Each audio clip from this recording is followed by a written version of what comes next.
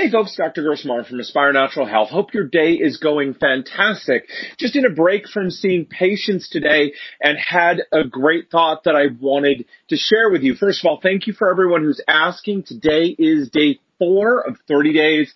No sugar, no junk food. Basically no sugar, no junk food, no coffee, no alcohol. Again, if you haven't heard me say, alcohol is not a big deal for me. I rarely drink. Surprisingly, coffee's gone great. Been drinking tea, and 95% of the time that's been working out really well for me. Last night I definitely did have some cravings come up. I found myself hungry, and again, we'll talk about this another time. It's important to differentiate true hunger from what we call fake hunger. So we eat for a lot of reasons that aren't really true hunger. Found myself craving some junk food, but was able to power through it, did just fine, and today feeling great. So thanks for everyone who's asking. It's going really well. The thing I wanted to bring up today in talking with a patient was the idea of periodically challenging foods. So we're big fans of the elimination and challenge diet, taking foods out of your diet for a period of time, seeing what happens, and then challenging those foods and assessing whether those foods are really a problem. Because listen, we all read on the internet or listen to a video, read a book, hear from someone else that a particular food is bad and we should take it out.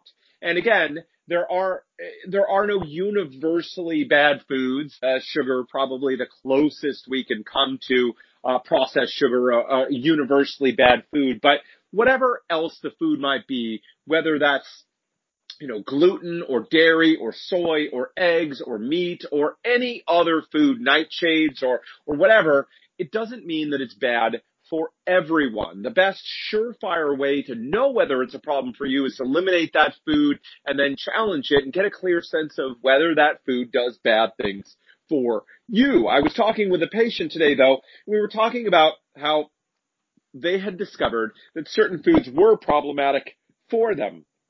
And I reminded them that in the future, don't forget to go back and challenge that food again. Of course, listen, if you have celiac disease or you have other very severe allergies or reactions to foods, of course, those foods are unfortunately permanently a goner.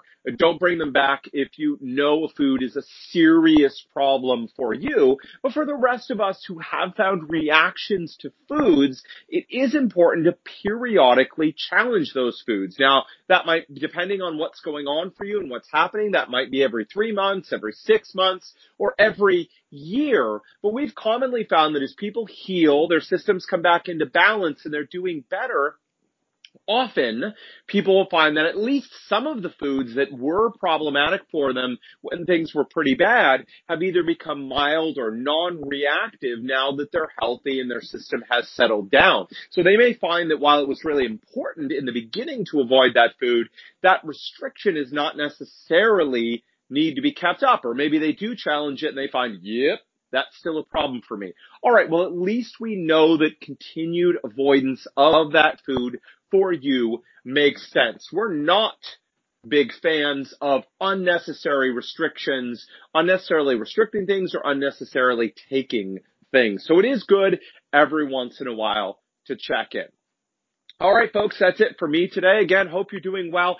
And listen, if you haven't picked up a copy of my book, The Clear Path to Health, it is a best-selling book that lays out the principles, not just like the everyday tactics, take 2 of these, take 1 of these that are constantly changing, but the actual principles behind health and behind disease. Once you know these principles, you can use them to make sense of things that you read on the internet or that other people are telling you. What should you do to get healthy? All you need to do is go to www.aspirenaturalhealth.com, aspirenaturalhealth.com/book. That's aspirenaturalhealth.com/book, and you can pick it up there. So go grab the book now, give it a read.